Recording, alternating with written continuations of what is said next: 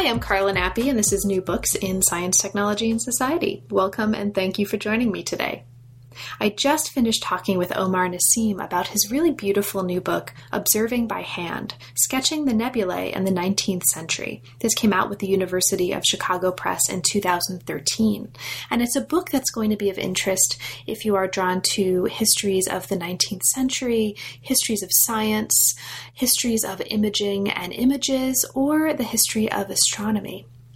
The book takes as its object the co-constitutive practices of observing and drawing as they are put to work producing images of nebulae in the 19th century. So Naseem takes us into a series of case studies that focus on the work of particular actors or groups of actors as they are involving their materials, their bodies, their memories, their minds, their instruments of various sorts into producing either private working images and or public images of this kind of object, the nebula, that is really an interesting kind of object in this period because it's not strictly visible or invisible. It's what Naseem calls a barely visible object. So over the course of the book, we learn about not just the different kinds of tools and materials and practices that are involved, but also Naseem uses these cases and these examples to bring out kind of larger points about the importance of motion, the importance of time, of mind, the importance of familiarity and familiarization to how we understand the production of images and of observations in the history of science. So it's a really fascinating book. It was a pleasure to talk with Omar about it, and I hope you enjoy both the book and the interview. Thanks for listening. I'm here today to talk with Omar Naseem about his new book, Observing by Hand, Sketching the Nebulae in the 19th Century. Welcome to New Books in Science, Technology, and Society, Omar, and thanks very much for making time to talk with me today and for navigating a pretty substantial time zone difference as well. I really appreciate it, and I'm really looking forward to talking with you about a really beautiful and very thoughtful book, so thank you. Thank you very much, Carla. So, Omar, can you start us off by saying just a little bit about yourself and your background, and specifically, how did you come to work on and to focus on the history and philosophy of science? Well, I began doing my PhD in philosophy. Actually, it was in the history of philosophy at the University of Toronto. And there I began to work on early analytic philosophy. And what became quickly apparent was the importance of the science around philosophy at the time. And the resulting dissertation, which turned into a book, brings in those historical and scientific components that are relevant to the history of philosophy. So there's the mathematical components and the psychological components. And this got me going more into the direction of the history of science. And I actually began to think that doing the history of science is a very important way of contextualizing the history of philosophy as well. Great, thank you. And we'll talk also, as we move further into the book, about the ways that the project that we're talking about today really does engage both of these areas of science studies, history and philosophy, in methodology and in terms of approach. And so that's one of the really, I think, fascinating things about the book that your background really allows you to do in a way that most of us can't quite manifest. So I really loved that aspect of the project, and it's interesting to hear about the background that brought you to that. So the book that we're talking about today looks at observation practices of celestial nebulae in the 19th century, and it pays special attention to the relationship between the act of seeing and the act of recording what was seen. How did you come to focus on this particular topic for the book, and how did you come to decide to construct a book-length object about this topic? Well, in order to answer that, I have to go back again to my dissertation, which was published as my first book called Bertrand Russell and the Edwardian Philosophers. And in that, the story is about the history of construction in mathematics and in psychology. And in working through that history of construction, broadly construed, I kept bumping into William Herschel's work on constructing the heavens from the late 18th century. And this was a vast project on the nebula. And this really got me really curious and interested, but I couldn't pursue that. After my PhD, I had the opportunity, splendid opportunity actually, to work at the Max Planck for the History of Science in Berlin as a part of a project called Knowledge in the Making.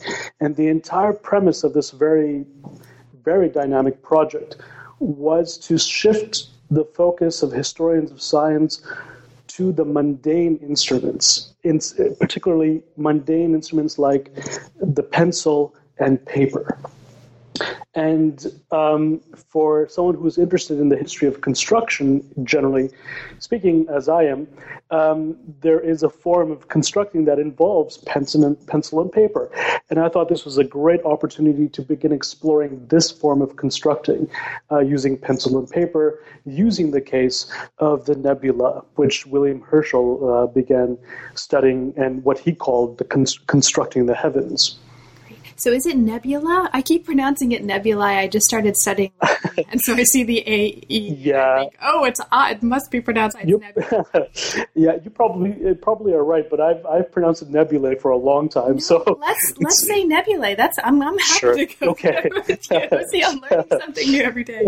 And big shout out to the Max Planck Institute as well. I'm heading there in 2 weeks to spend a couple months. It's a wonderful, wonderful place to work on the history of science.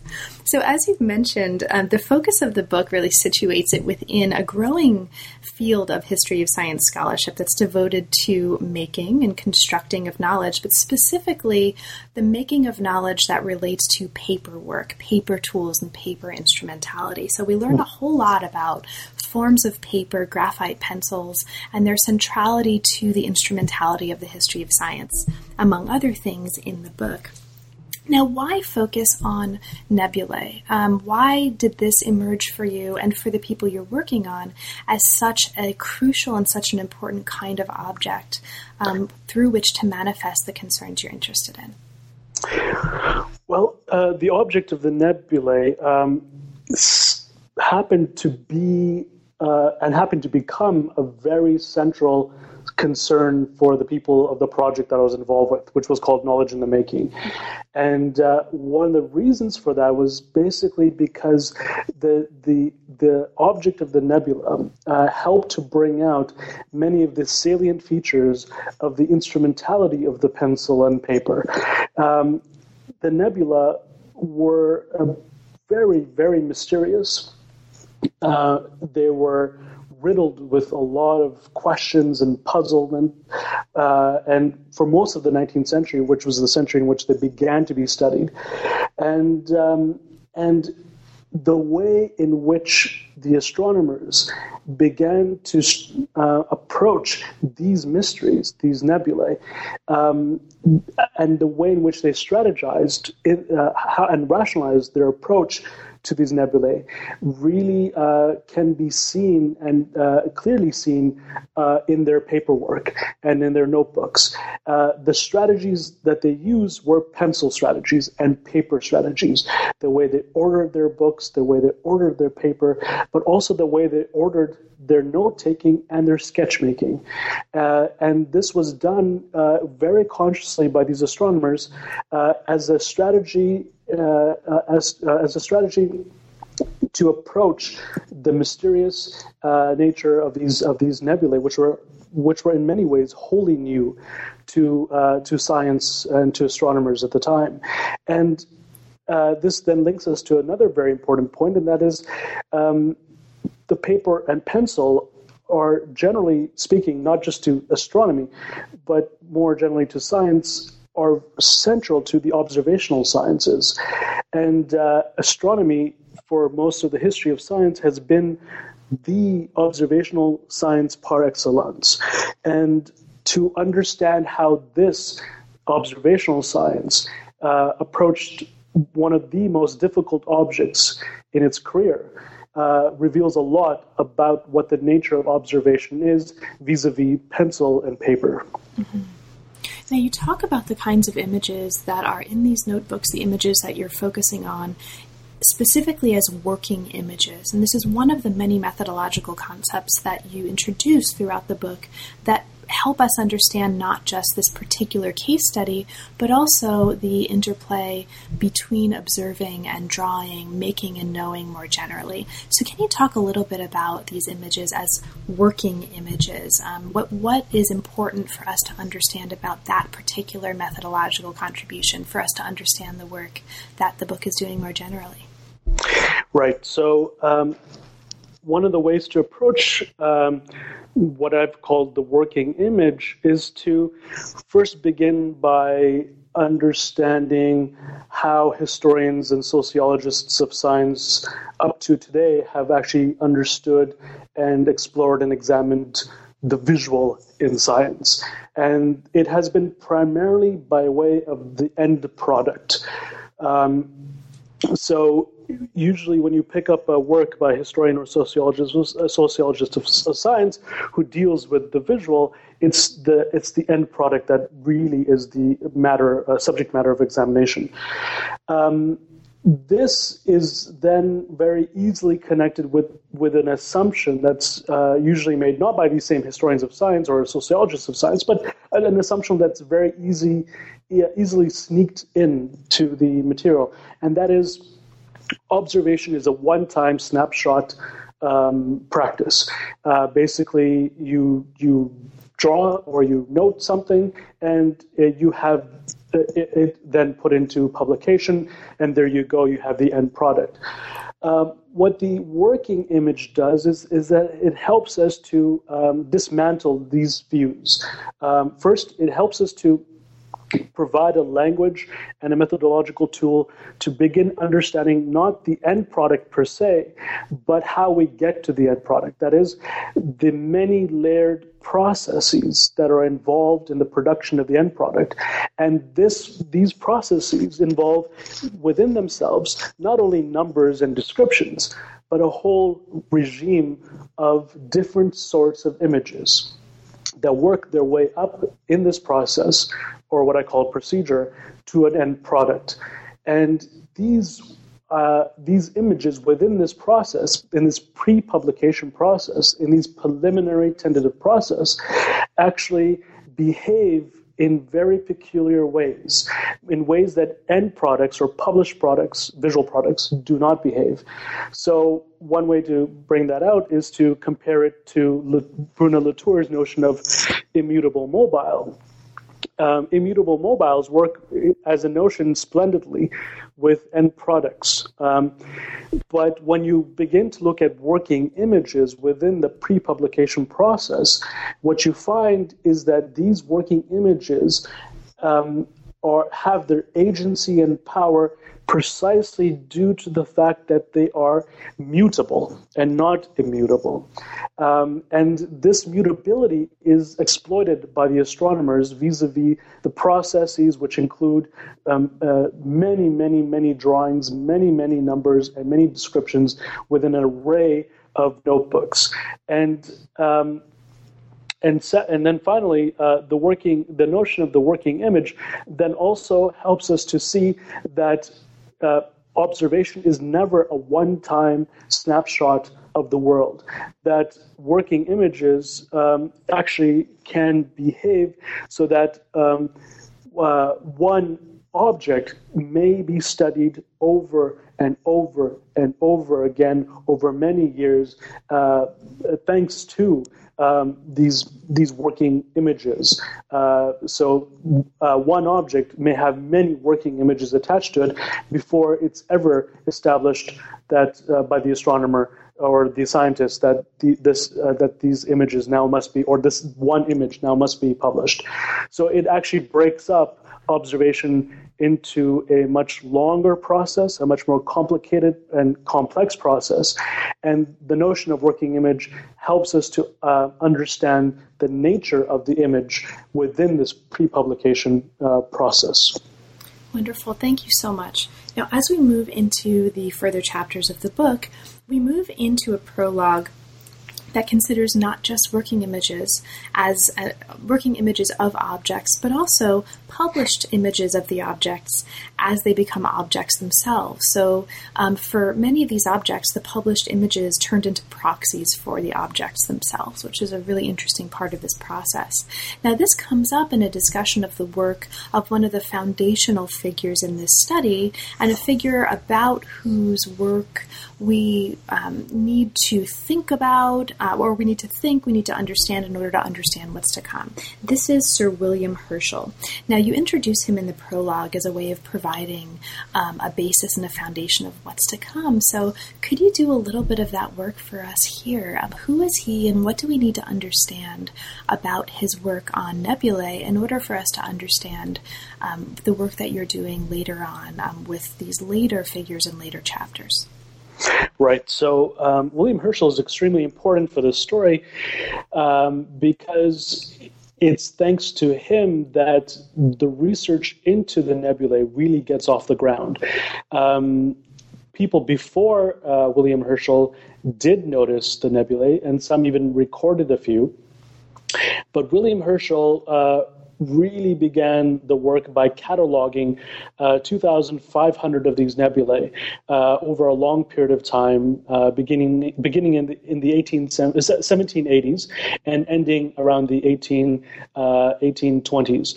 And within this period, he published a series of major catalogs of these nebulae. And the reason he was able to do so was that for the very first time in the history of astronomy, he was able to build a telescope that was large enough and powerful enough to actually see these objects.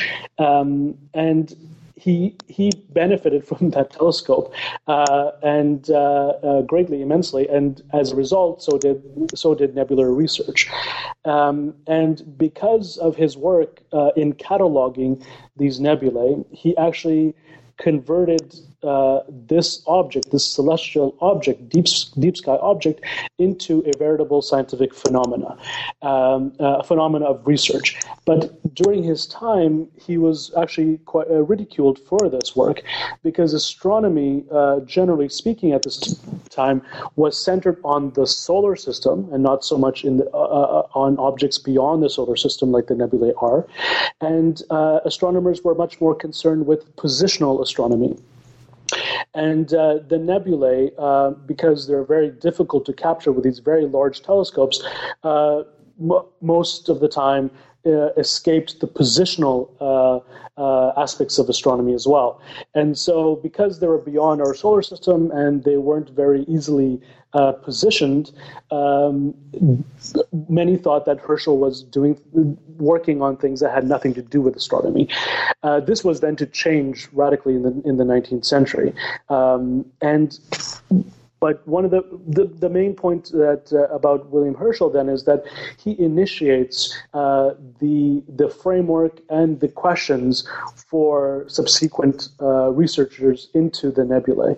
And one of these questions is, for instance, whether or not there is what he calls true nebulosity. That is, are these objects gaseous and made up of another kind of material, or are they simply clusters of many, many, many stars that from our vantage point look like a fog or like a cloud?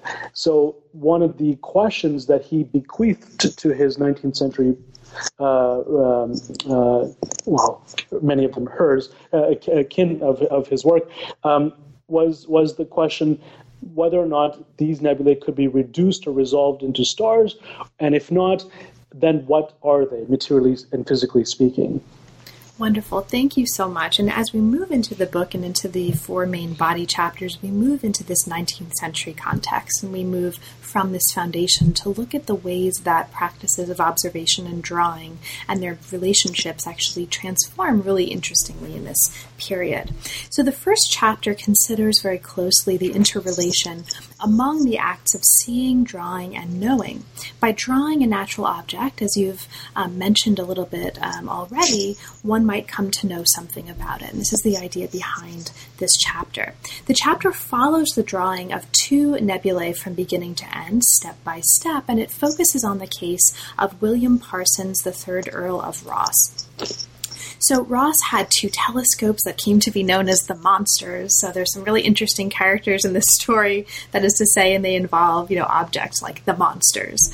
And you look at the astronomical observing books of Rosse and his program to try to understand, again, step by step, how some of these drawings emerged and what the processes were. Each of many assistants on Rosse's project was assigned an observing book. And you take us through and show us how some of the drawings of the same object with the same telescope by either different observers or even by the same observer at different times could be very, very different, which is itself really interesting. Now, but another of the really interesting things that comes out of this chapter as you take us through these steps is looking at the procedures by which the drawings in these observation books became consolidated into other formats along the sort of in the process of becoming these final images that you are taking us into. So this is the nature of my first question about this context. What kinds of procedures helped coordinate the work of these many different assistants with many different observational tendencies who were working under Rosse? And for you, what's important for us to know about these procedures of coordination to understand the larger arguments that you're making in this chapter? Right. So one has to realize that at this time, because these objects of study, that is the nebulae, are so new, so different, that there are no standards. There's no overall general arcing standards agreed upon by the astronomers on how to approach these objects and study these objects. And so what ends up happening is that many of the astronomers who do examine the nebulae begin to take matters in their own hands and establish a set of internal pre-published procedures on how to examine systematically these objects. And because the Lord Rosse project is very unique in that he actually employed many assistants to help him observe the nebula with the monster, which was the largest telescope of the whole entire 19th century, primarily dedicated to the study of the nebulae. And one of the things that they are fully aware of is the aspect of subjectivity, or bringing in too much of yourself within the drawings of these nebulae. But one thing must be said here at this point, and that is the reason the book is primarily focused on drawings rather than anything else is because it just so happens that the mathematics and the numerical aspects and the descriptive aspects all were seen to be clumsy, to be seen to fail in the face of the nebulae. And one of the primary means of coming to grasp these unusual phenomena was by making many drawings of it. And so back to the Rosse project, they were not unique in that regards, but they were unique in the sense that that Lord Rosse himself had hired many assistants to make these drawings of the nebulae. And the procedure that they establish is very interesting because early on, the procedure that they used for a good solid 20 years of work with these major telescopes was actually modeled according to bookkeeping practices. And they literally use things like ledgers, and they do tally up the score of their individual observations later on, and record it in another book, where you could then begin to see what the many assistants actually did individually, and you could see it all on one page or on a single long page of a ledger. Mm-hmm. And so there is an account keeping, there's a tallying up of the drawings and of the information, of the numbers involved from all the different assistants. And Lord Rosse, on top of that, was a firm believer that, as he says in his own words, that the opinion of many, of the majority, is much more important to establishing an astronomical fact than the individual opinion. So what he thought was that having more assistants doing more of these drawings and collecting more of these data would actually help to narrow down and establish the astronomical fact involved, because it's much more of a democratic process than a solitary process. And this democratic process is also reflected within his bookkeeping procedure. Great. Now, one of the things you note about these ledgers is that they provide, among other things, what you call a history of familiarization in both written and visual form. And this sticks out because familiarization as a process is something that emerges very early in the book as one of the really important conceptual tools that you're using to understand this context. And so can you speak just briefly to that? What is a history of familiarization, and can you talk about familiarization as a process in this context? Right. In bringing out this aspect of familiarization, what I intend to do is accentuate the intimate acquaintance that's gained by an observer when he or she is sitting at the telescope, or in some cases standing at the telescope in the middle of the night, drawing the object, and the gestures, the posture involved, the lines, the trace involved, the directionality of the trace on the paper involved, all contribute to an intimacy, a familiarization of the object. Again, these objects are completely unknown, and numbers won't help in most cases. Descriptions just don't help, because there's very, very few words that could describe these things that they're seeing, but yet they're intent upon learning something about it. And I wish to show, and I hope I have shown, that it's actually through the gesture of drawing, through the very act of drawing, and the process of drawing itself as an extended procedure helps to gain the observer a familiarization with an object. So it's an epistemic kind of a notion that connects in a gradual manner, in a processual manner, an observer's actions to his, hopefully, his end acquaintance or knowledge of the object. Thank you so much. And as we move to the later part of this chapter, I'll just kind of summarize this rather than asking you to talk too much about it so that we can move on to the next case. But I will mention for listeners that you show us a transformation in the procedure of the Rosse group that you characterize as a change from consolidation to coordination of multiple hands. And so this new set of procedures takes us into the importance of the use of topographical and land surveying techniques rather than just the kinds of natural history and bookkeeping techniques that had previously been featured by the Rosse group. And you talk about also the concomitant transformation from hundreds of portraits of many objects, so portraits being a key term there, to one descriptive map of a great nebula. And so people who are interested in the history of images and imaging and the nature of portraits versus maps might be particularly interested in what's going on later in this chapter as well. So as we move to the second chapter, we move to a study of two published images of the same object. This is the M51 Nebula. This chapter focuses on the circulation and the public consumption of such images in an attempt to understand how people used these images, what was expected of the images, and how the images were employed to serve particular purposes and specific and often differing visions of the cosmos. The first part of the chapter offers a biography of the first portrait of M51 as it was used in the work of John Pringle Nichol.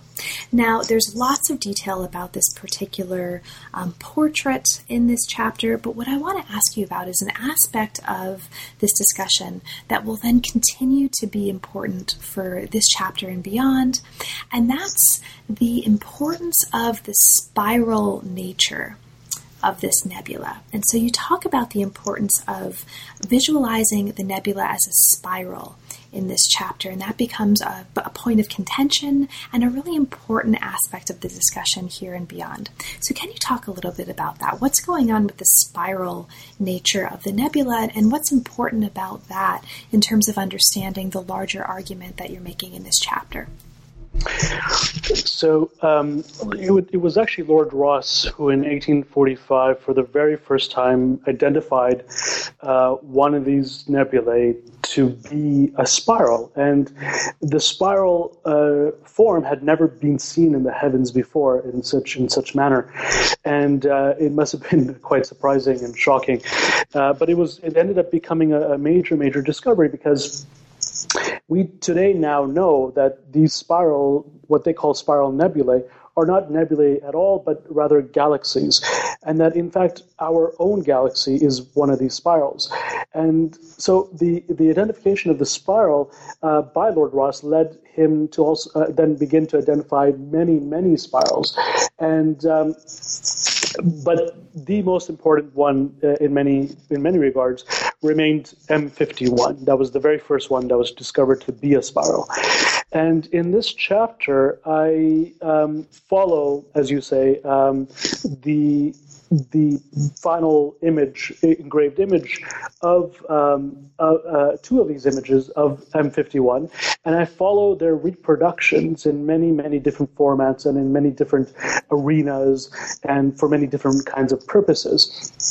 This, by the way, helps us to go beyond the notebooks. I thought this was an important chapter to do that, because it contextualizes in a broader cultural and sociological manner the role that these final images of the nebula played. And the role they played was quite powerful. The role that they played, as I show in this chapter, implicated religion. It implicated major debates like the one surrounding the plurality of the worlds, that is, can there be life in other systems akin or analogous to our own here on Earth, and the final engraved drawings of M51 were directly brought into these very kinds of debates.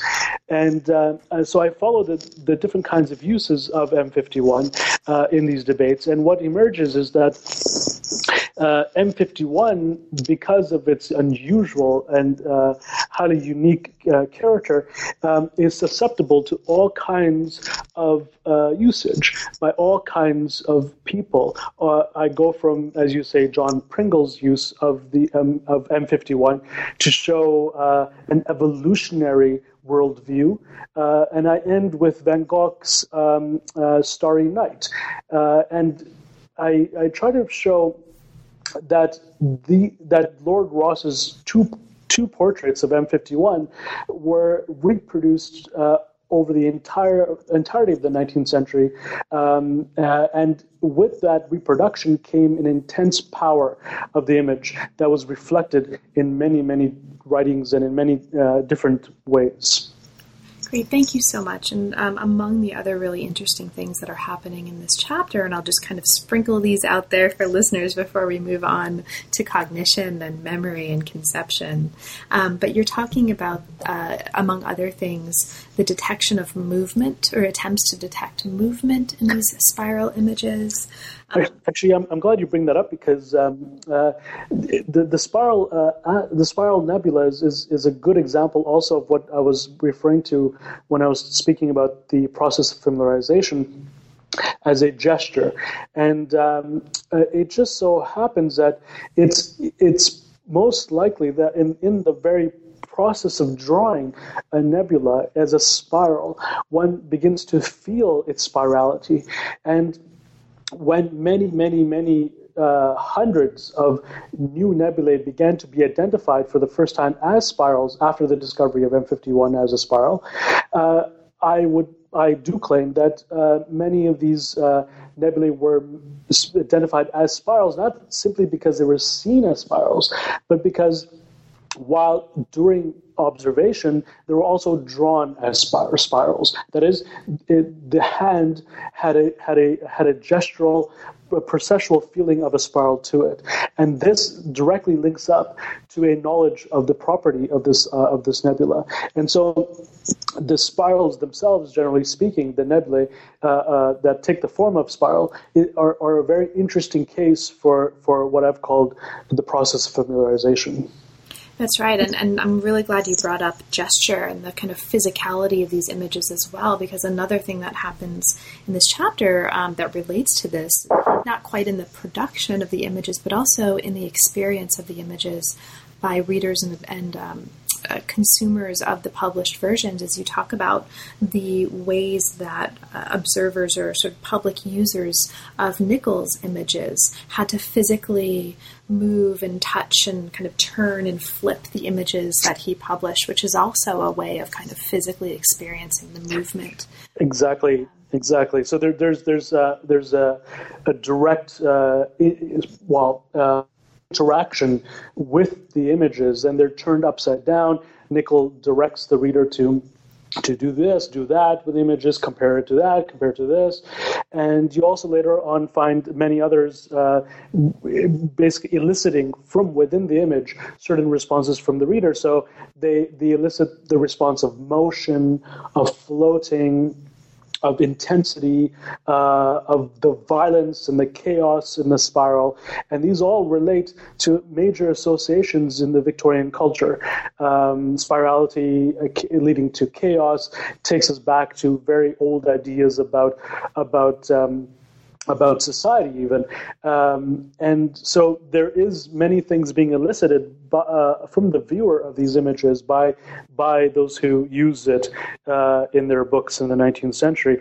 And so it should be noted that one cannot see these spirals moving in the telescope. And one of the great challenges of the 19th century was to identify movement in the spiral. And one of the reasons that they wanted to identify movement in the spiral is because they felt that there should be movement in such a form. That is, spirality indicated simply by its form some sort of movement. And so this is really, this becomes a major theme. Great. And the importance of movement and of motion is something that we'll also come back to when we come to a later chapter as well. This one, just as much as this offers us, I think, a history of familiarization, the book also offers us, among many other things, kind of histories of movement as they shape and are shaped by these image practices in, I think, a really interesting way. So listeners also who are particularly interested in the connections between and the kind of breaking up of the dichotomies between art and science might find particularly interesting conversations about that in this chapter. And I'll also direct listeners to read this chapter if they love The Starry Night, because you can't, after reading this chapter, you can't look at Van Gogh's The Starry Night in the same way and see it in the same way as you did before, which is really a kind of a beautiful way of seeing that you're giving us as readers as well. So thank you for that. That's just completely transformed the way I look at that painting. So Chapter 3, as we move further into the book, compares how another Herschel, right, this is a different Herschel, John Herschel, and That's right. And E.P. Mason are in different ways relating paper to the mind, to thinking, and to memory, to cognition. So you start with a discussion of E.P. Mason.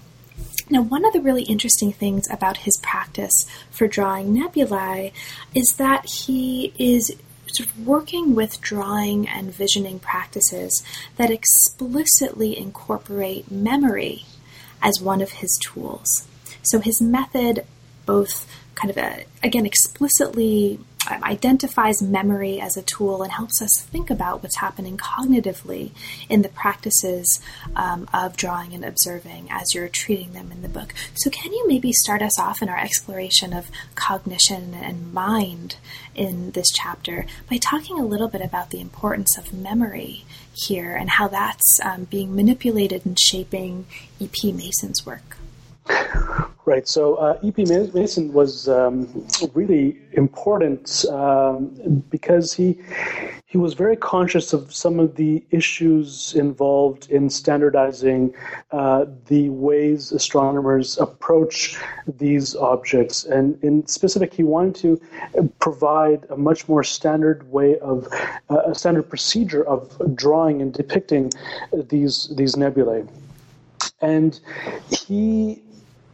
one of his main contributions was the use of the isoline or the contour line to help him in his depiction of the nebulae. And one of the main reasons he wants to include a contour line, and this is something that doesn't really come up in the literature on the contour line, is which he makes explicit, is that in having the piece of paper readied with certain kinds of contour lines, one can go back to it with a certain kind of memory.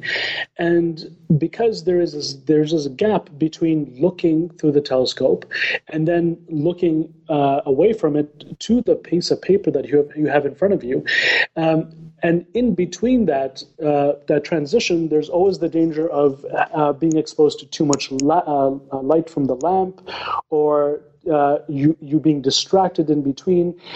That there's this danger of losing what you've seen in this gap, and so E.P. Mason makes it very explicit that having the paper readied beforehand with certain types of lines that were made to in previous observations will then subsequently contribute to the entry of more visual information onto the piece of paper, and actually help in overcoming this gap between looking through the telescope and drawing on the piece of paper. That is, to be very specific, that is, he sees the paperwork as actually helping with the memory of what is seen through the telescope, and it's in the very action of drawing between these ready-made and ready prepared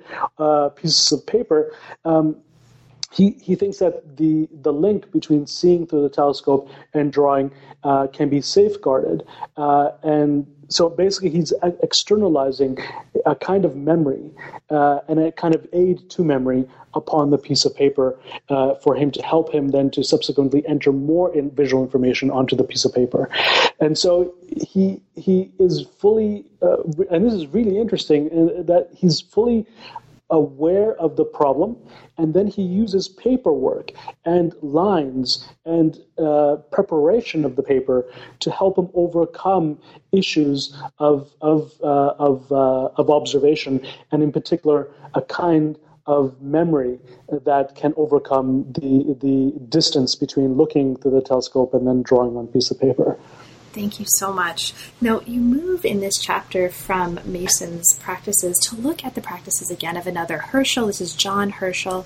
Now, Herschel, in contrast to some of the observers and drawers that we've seen before, like Ross, he worked alone. And you take us into his practices in producing descriptive maps of nebulae, in particular in relation to his observations at the Cape of Good Hope. So Herschel's mode of observation is really interesting and involves several steps. Those steps include identifying a chief star, making a series of triangulations to estimate sort of class 2 stars after that, and then transferring what you call his working skeletons. So there's this really wonderful sort of architectural and organic metaphor here to a fresh chart. You take us into his practices as they involve measurement, calculation, and judgment. And you also take us into not just his published work, but you've also drawn on archives, his archives for this project. Now, one of the most important things, at least one of many important things in this chapter about Herschel's work that's really fascinating, is that his mode of observation and drawing was highly informed by his philosophy of mind, and in particular, the importance for him of what you call conception. So can you take us into Herschel and his work by just saying a little bit about him, sort of what's important for us to understand about John Herschel, to understand his place in this history, and also what's central about his mode of conception, about this idea of conception, for us to understand how his philosophy of mind informed his drawing practices and observing practices. So John Herschel is the son of Sir William Herschel, and he basically continues on his father's work on the nebulae. And he takes it to an entirely different level in many ways. One of the ways he takes it to a different level is the kinds of images he produces. He is an amazing draftsman in his own right. He's very, very practiced with the camera lucida. This is a very specific drawing device that is used by artists to trace directly from nature. And on top of that all, he is one of the great scientists of the 19th century. In many ways, some historians of science have actually regarded him as the example case of what it means to be a scientist in the 19th century. So we're not dealing with an obscure astronomer here. We're actually dealing with one of the prime examples of a scientist in the 19th century. And as such, it becomes really, really interesting to delve very deeply into his archive and into his procedure and the way he used paper and pencil in depicting the nebulae. And what he did that was quite unique, and he did it independently of Mason, was that he brought trigonometry, triangulation, that is basically mathematics and number, to bear on the nebulae. And he did this with all the handicaps that go along with these very large and lumbering telescopes that he had to work with. The telescopes he had to work with were not precision telescopes. They were not made for precision measurement. But yet he actually used it's his term, the working skeletons, to help him as aids in measurement as well. So because his telescopes were not fitted with instruments for precise measurement, he used paperwork to help him overcome that handicap. And the paperwork we're talking about includes, as you said, a whole series of different steps. And one of the primary steps is to produce a range of working skeletons for one object. And these working skeletons are produced by means of identification of one or two major conspicuous stars in or around the nebula. And from them, you basically create a baseline, and then you begin to triangulate and thereby approximate the measured positions of all the other stars in and around the nebula. And once you have all the stars put down into a grid, the grid again is based upon the 1 and 2 primary conspicuous stars that we began with, then you begin to lay down the nebulosity itself. That is the cloudy features, the bright spots, the dark spots, And you begin to put all of that into this measured skeleton of lines and triangles and numbers. And so this piece of paper, this working skeleton, actually becomes a micrometer. That is, it becomes a precision tool for measurement, one that usually is attached to a telescope, but in this case is actually on the piece of paper. And so Herschel basically takes the depiction of the nebulae to a new level. That is, he includes the numerical and the geometric. And so his procedure then is very much in line and inspired by what land surveyors do, and it's inspired by the huge triangulation projects that were taking place around him in the 19th century, and which he was actually involved with in many cases. And like one triangulates many large distances using a theodolite or different kinds of instruments on the Earth, in the same way he implemented a very similar type of strategy to help him provide a scaled, well-proportioned drawing of a nebula. So this is why these working skeletons are examples of what I've called more generally working images. So working images, they come in many sorts. And these kinds of working images, that is, the skeletons, actually contribute to a very unique kind of end product, a visual end product, and that is what I call a descriptive map. And the reason I stress that is because of its scaled, measured qualities combined with, in harmony with, its lush pictorial aspects.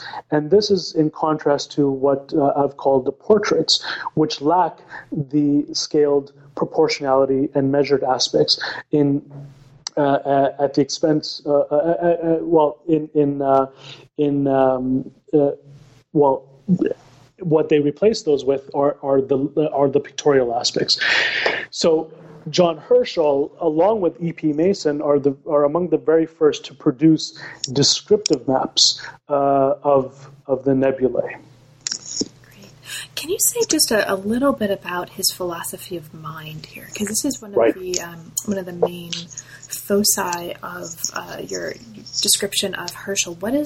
How is his philosophy of mind shaping what's going on here? So I should begin by saying that this chapter, the one dedicated to Herschel and to Mason, is the only chapter in which I also believe I'm providing not only a meticulous history of science, but also a history of philosophy. And the reason I do that and can say that is that what I try to do is I try to extract John Herschel's philosophy of mind directly from his material process and procedure of drawing the nebulae. And the way in which he creates and constructs these working skeletons happens to nicely correspond to what he calls the constructive activity of the mind, or the plastic faculty of the mind. And this notion comes up in his critique of William Whewell, a great philosopher at the time, a friend of his. And William Whewell is an a priorist. And Herschel is arguing against the a priori position by stressing a faculty of the human mind that is responsible for the construction of phenomena and objects in the external world. And the very manner in which he constructs the descriptive maps, that is the final visual products of the nebula, corresponds to what he describes as what he describes as his philosophy of mind, the way in which the mind processually constructs its and empirically constructs its phenomena vis-a-vis a constructive activity. And so what I've done in this chapter is actually, rather than imposing hopefully any kind of philosophy on the material, I've let the material itself direct us and guide us in understanding what we can say about Herschel's philosophy of mind. And mind you, in the literature, overall, Herschel has been quite a challenge for many. Many over the last 3, 4, 5 decades have had an inkling that John Herschel has had some serious philosophical impact and philosophical interests around those being a center of science in the Victorian period. He had an impact on others philosophically as well, as well as scientifically. But it's been very difficult to identify exactly and to pin down exactly what his philosophical points of view are, except to say general things like he's an empiricist and such things. So what I've done here, I hope, is to provide one of the very first examinations and identifications of his philosophy of mind vis-a-vis his work on the nebulae, which again was work that occupied him the most, more than any of his other work that he was doing as a scientist. Thank you so much, Omar. Now, as we move to the last body chapter, chapter 4, there's a lot going on. We won't have time to talk about all of the things going on here, but I want to highlight just one or two of them.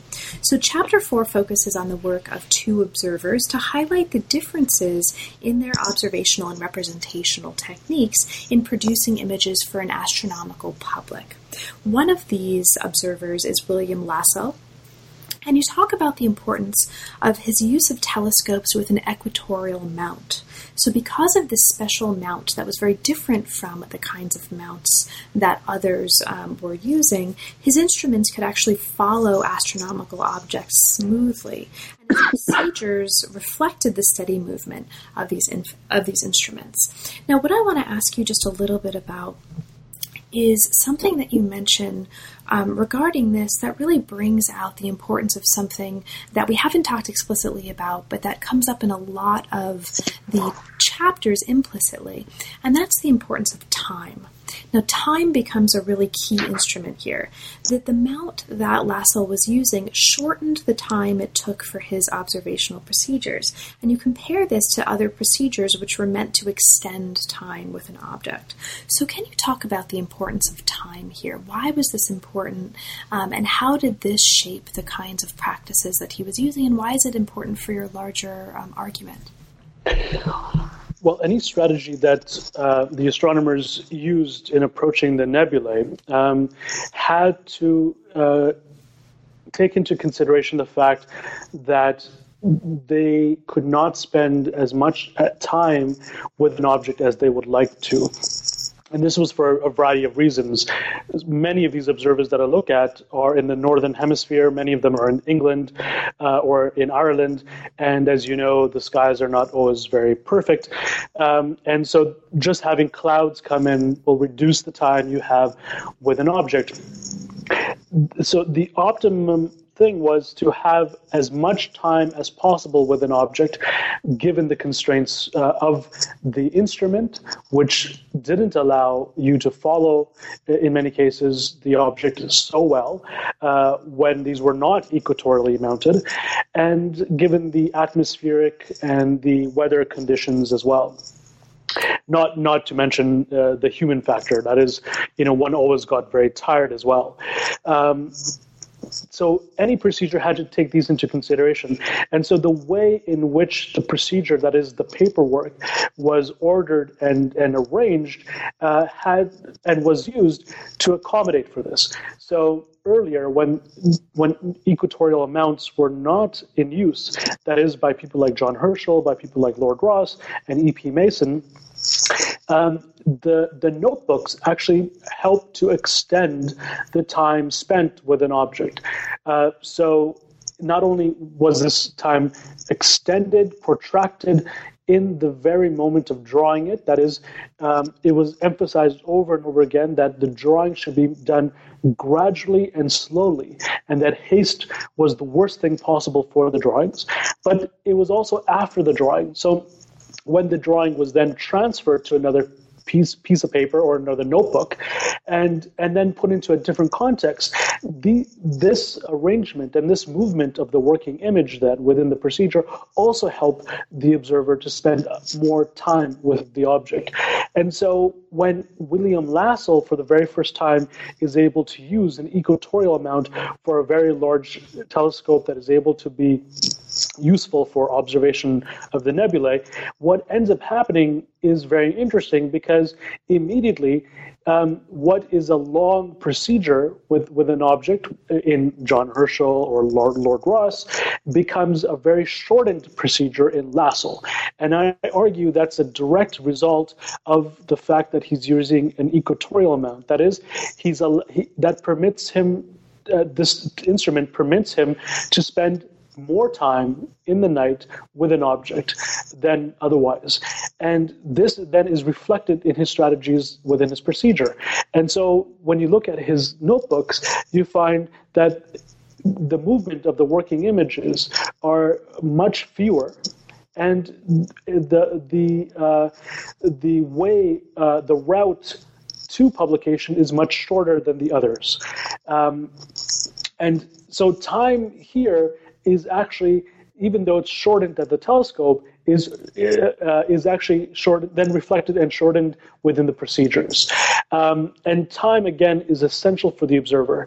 And for William Lassell now, what he can do is he can transfer the extended time from the notebook to the telescope, and this thanks to the instrumentality. And this is a nice example because it shows how the instrumentality outside of the notebook actually influences the nature of the notebook and its procedures, and vice versa. That is, the nature of the procedure also then reflects the handicaps and the issues with the instruments, and even things like the weather and the atmosphere. And this also, what you just said, comes up in other aspects of your account of Lassell's work as well, when you note that in contrast to previous observers who did their best to keep the presence of their instruments out of their representations, Lassell actually does the opposite. He brings the shape of the eyepiece, for example, explicitly into his images. So you have this really interesting engagement with an explicit invocation of the instrumentality of his procedure in his finished work in a way that's quite different from the other examples you've given us. Another thing that's quite different here is that he's producing oil paintings, which is also just particularly fascinating for anyone interested in the history of imaging and media of imaging, who might be particularly interested in that aspect of this chapter. Now, the second part of the chapter is also full of more fascinating accounting of kinds of observations, strictly because I don't want to take up too much of your time that you've generously given to us. I'll just kind of mention some of the interesting things that are going on there rather than asking you to talk about them. The second part of the chapter looks at Ernst Wilhelm Lebrecht Tempel's work. This was a German astronomer who was working in Florence, and he's also a trained lithographer. So you talk, among other things, in this last part of the chapter about the ways that his training as a lithographer really fundamentally shaped his observational techniques. And you also talk about his criticism of the work of Rosse, Herschel, Lassell, and others, in that he claimed that the spirals they were seeing in the nebulae were actually products of and intrusions of their own minds into what they were drawing rather than features of the nebulae themselves. And so he thought spirals weren't part of the nebulae. They were instead imposed upon them by observers. And of course, he was actually not right about that, as you show later on in the chapter, but still the process of criticism and the ways that this illuminate his larger understanding of mind and matter and the process and the procedures of the observer are really fascinating. There's also a conclusion, which takes us into the transformation from portraits to descriptive maps, which talks about the increasing detail in the images produced of nebulae, and also relates this more broadly to issues of the philosophy of science, more so than we've had a chance to talk about here. So, Omar, there's a ton of material in the book, as I've probably already just before made clear. There's a ton of material in the book that we didn't have a chance to talk about. It's a very rich study, and it's a very thoughtful study that, as we've mentioned briefly, contributes not just to the history of science, but also to the history of philosophy and to the philosophy of science as well. So it's doing a lot of really interesting kinds of work. Is there anything in particular that we didn't have a chance to talk about, but that you'd like to mention for listeners? Well, there's two things, and that is basically there's always the question of photography, and I do bring it up in the book, and I try to connect it to the practices of drawing and how photography then actually is either implicated or actually is dominant within these different procedural contexts. So photography plays a role in the book, and but not as large as drawing does, and that's primarily because the very first photograph of a nebula wasn't actually taken until 1880. That's very, very late, and that's about the time where I end the book as well. And second thing I really do want to mention, and that is the case of Temple. That's the last character in the book. What ends up happening is that he is a very important character to bring up because he helps us to see that the typical objection to drawing that we have, that is, there's too much of the mind or too much of subjectivity in it, that this notion itself has a history, and that many of the characters that I look at in the book understand that, and their entire point of framing their procedures is to help them to minimize the effects of the mind and subjectivity in what they're doing. The difference with Temple, though, is that for the very first time, he consciously and explicitly makes the distinction between the act of drawing and the act of seeing, something that was operationally very important for the others. That is, it was very operationally important to have these two together, working in harmony. Temple divides the two. And this gives us a history of the entry of this idea that drawings are subjective. Temple really articulates this point. And the others that I've looked at before Temple comes into the scene, that's Temple is basically in the 1880s, is that they are conscious of the effects of the mind, but they either utilize it, exploit it, or control it, and discipline it. And that is usually done vis-a-vis the paper itself. So, Omar, now that the book is out, and congratulations on the book, it's quite beautiful. We haven't talked about the images in the book, but I will mention for listeners, maybe now's a good time to do that. It is also full of really wonderful images, and these are images that do important analytic and narrative work. They're not mere illustrations. They're really a crucial part of the argument of the book. But now that the book is out, what's next for you? Are there any projects that are currently occupying and inspiring you? Well, the next book will actually be a type of continuation of this study that has just been published. So the book that we're talking about right now is called Observing by Hand, and the next one will be called Observing by Light. And in that, I intend on actually providing the history of photography in relationship to the nebulae, so photographing the nebulae. And one of the main things about the book, the book we're talking about today, is that I am very serious about the practices involved and the material involved and the techniques involved. And I want to bring the same type of rigor in analysis of these three methodological aspects to bear on photography itself. So I want to really get down into the very techniques of photographing the nebula. And what already emerges is a very interesting synergy between photography as a medium and a multiple variety of other kinds of media for capturing the nebula. And so the next book will basically be about photographing the nebula. Well, best of luck on that project. I'll look forward to talking with you about that book as well when it comes out. And thanks for making the time, Omar. It's really been a pleasure. Thank you very much, Carla. You've been listening to New Books in Science, Technology, and Society. Thanks for joining us, and we'll see you again next time.